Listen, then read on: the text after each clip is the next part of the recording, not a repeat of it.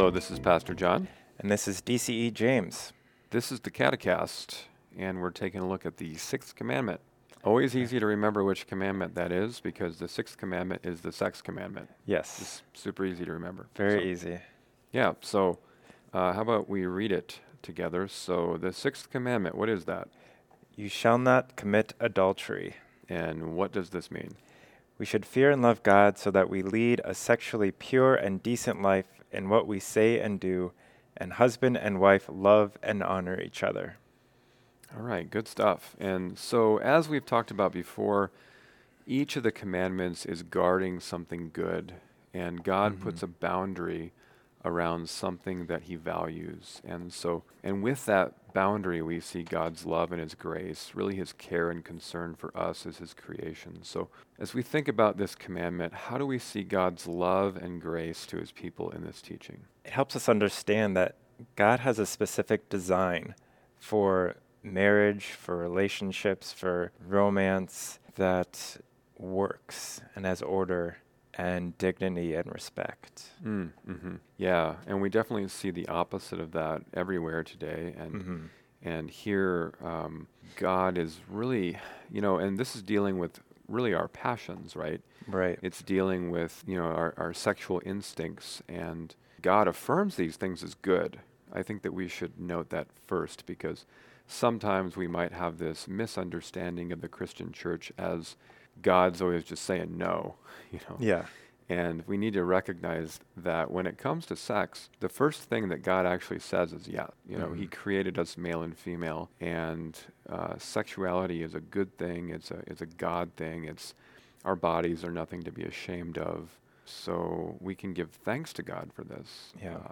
But because it's such a good thing, the more precious and valuable something is, the more rules you have about it, or the more boundaries you have around it. Yeah. So God has a design, and it's a really good design. And I think it's hard for us to totally grasp because we think this is the big one, This is the big one that it's hard for teens and hard for adults, but it's like all the other ones, that God has a design and a purpose and boundaries for who our authority is.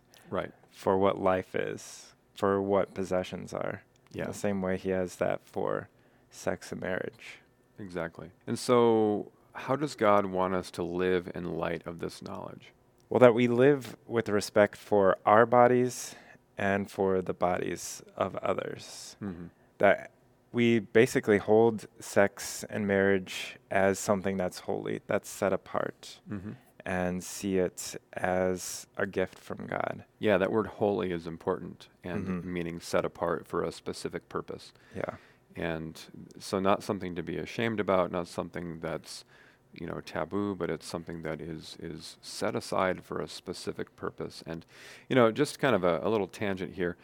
A lot of times, so I'm a parent of a seventh grader, and so I'm beginning to talk to my kids about sexuality. And, the question's always like, okay, well, when do you have that talk? And, I honestly don't think it needs to be like a talk. I think it's honestly something that we just talk about periodically. Yeah. Like, for example, if you're reading the Bible in your family or you're coming to church, you're going to hear this.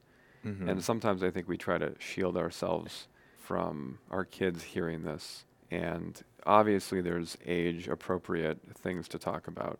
But I think that we can talk about the goodness of male and female and marriage and all that stuff at age-appropriate levels, especially as we're coming to church and learning the scriptures and learning the faith and as we're seeing healthy relationships. Because, the truth is that if we don't talk to our kids about this early, the world's going to.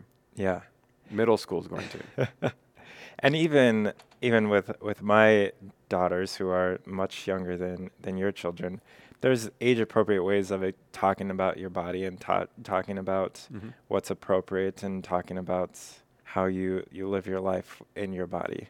Yeah, having respect for our bodies and the bodies of others. And Christians especially have a concern with the body because we believe that our Lord Jesus was born and came to us in a body, that he died in a body, that he was raised from the dead in a body, and that he will raise our bodies from the dead. And in fact, our bodies are his temple, the temple of the Holy Spirit. And so That's why Christians are actually pretty concerned with what we do with our bodies. You know, we Yeah. want to respect and care for our bodies, especially in this area of sexuality. Now, of course, we know the scriptural teaching. We learn about that in the Bible, in the Catechism. In fact, I would encourage parents to have a copy of the Catechism, or at least take your child's copy Mm-hmm. and read through the questions, answers, and scriptures in the Catechism. And if you want a specific page number for that in the Catechism, that is going to be, just going to find it here, page 93 and following. And for you just to be familiar with those questions, answers, and scriptures in the Catechism would be really good. Yeah. Yeah, they Yeah. go into a lot of detail, much more than what I read of what it looks like today. Yeah, our catechism actually went through some revisions, some updates within the Mhm. last couple of years, and they do a really good job of talking about some of these issues too. But what are some challenges in understanding or believing this teaching? I'd say you probably encounter it a lot more with your teenager. Of there's just constantly temptations around, whether it's the TV or social media or even books. There's this temptation of sex and lust around, Mm-hmm. and you just have to deal with it, and you have to understand that difference of what Christianity looks at it and Yeah. what the world looks at it.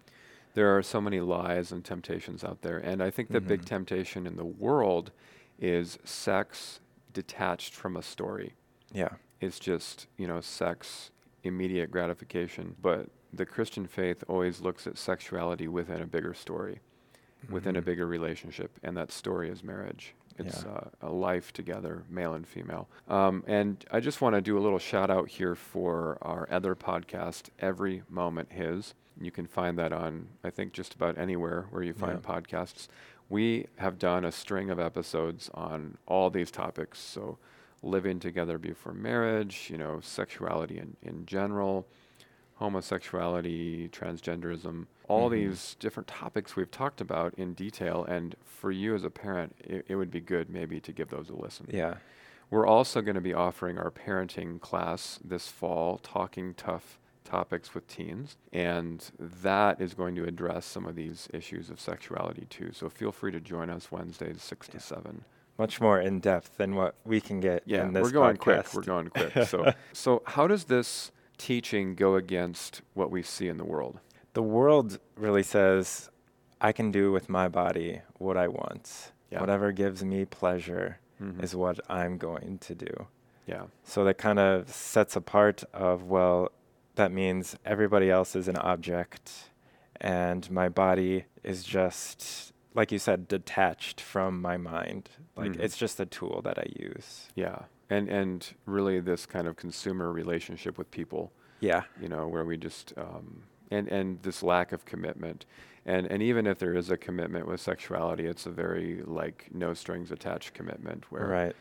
people are maybe living together for a bit, or Mhm. they're in this kind of relationship of consensual, sex, but then maybe they'll break up, and that's just not God's plan. So how do we talk to our teenagers about this? What are some good conversation Yeah. starters? I'd say have them talk about what they see on social media Mhm. and what they see on TV and in music videos or whatever it may be. What are those things they see and what messages those things are displaying Mhm. is huge. I think another good thing to talk about is to talk about marriage and God's purpose for marriage, Mhm. and helping kids understand like what is the purpose of marriage? Just ask them, Yeah. because they may not have ever thought about that. They may think the purpose of marriage is just find your soulmate and be happy, and Yeah. helping them to understand that there's actually a bigger picture, which is Paul in Ephesians chapter 5 says that marriage, that relationship reflects the relationship between Jesus and his church. Right. And even getting them to think about what would you look for in a spouse, Yeah. and helping them to think about a spouse in terms of top priorities, and maybe gently helping them to find their top priority be that my spouse is a Christian. Mhm. Yeah. We could also talk a little bit about sexual identity, because those are all kinds of things that people are Right. talking about these days. And I see a lot of times that our young people are really in their quest for as a teenager, you're kind of finding yourself and defining yourself. Yeah. Like a lot of times kids will latch on to this is my identity, my expression. And we want to really invite kids into a deeper identity, which is to be in Christ. Yeah. That there's actually something more important about me than my own gender or sexuality, and that's that I Exactly. belong to Jesus Christ. Mm-hmm. And there can be lots of confusion, lots of doubt and searching, and knowing that no matter what else is going in your mind, that identity in Christ is solid. Mm-hmm. And that's where you get your purpose and meaning. Kind of a final question that I would invite parents to ask themselves and then to ask their kids is, if God had a rule book for sex, what would it be? Yeah. If God is the creator of humans, of our bodies, of our relationships, if he were to give us some guidelines for the use of our bodies and the experience of sexuality, what might those boundaries be and why? And that can be a helpful way of just getting our kids to think about, like, I guess we do need to have boundaries around this. Mm-hmm. And what might those boundaries do? And what might those boundaries be, and why might God give them to us? Yeah. So hit us with some scripture, James. What's just a good verse? All right. Colossians 3:5 really just hits it home. It says, "Put to death, therefore, what is earthly in you, sexual immorality, impurity, passion, evil desire, and covetousness, which is idolatry." There you go. Pretty simple. Yeah. And Paul actually says something to that effect multiple times in the New Testament. Yeah, because Right. the culture that Paul, the apostle, lived in and wrote in was one that was very steeped in, it's my body, I can do whatever I want. That was Yeah. kind of the day that he lived in the Yeah. Roman Greek society. And that's what we're living in these days too. Just kind of some final thoughts about some things we can talk about. I think it'd be really good to help our kids to know early that living together before marriage is not a viable option for them as Christians. Mm-hmm. And I say that because a lot of times I'll see that young people will get into these situations where they meet their special somebody and then they just move in together, and then maybe they'll eventually get married. And the stats on that are not great in terms of the health of your relationship in the future. Yeah. And so I would just encourage parents to just really kind of instruct and teach their kids from a young age that there's this expectation in our family, right, that when Mm-hmm. you get older and you get married, that you're going to wait to move in together. Yeah. And even if parents have not obeyed God's commandment and they have lived together before marriage, that doesn't mean that you can't talk to your kids about it.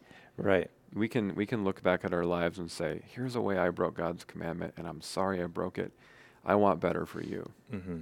Any prayers that you think parents would have for teenagers on this topic? Oh, there's a lot we could pray about. I think that to pray for our kids' hearts, that they would find their identity in Christ alone. Yeah. And not in their sexuality, not in even their own gender, not in a relationship with somebody, because in high school in particular, that can be a big source of your identity. Right. And a heartbreak, right? Yeah. Finding that identity in Christ above all else, because he's the only one that's stable and that doesn't dump us, right? And Mm-hmm.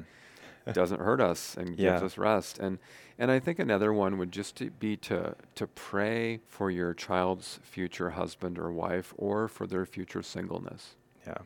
Because the truth is that maybe God has called your son or daughter to a period or a life of singleness, God-honoring singleness. Yeah. We forget that. We always think that marriage is like where things are going, but The last level. yeah, but like many in the church, in the scriptures, and in the history of the church have been called to God-honoring singleness. Mm-hmm. And it's from the perspective of the scriptures, it's not like a step below marriage.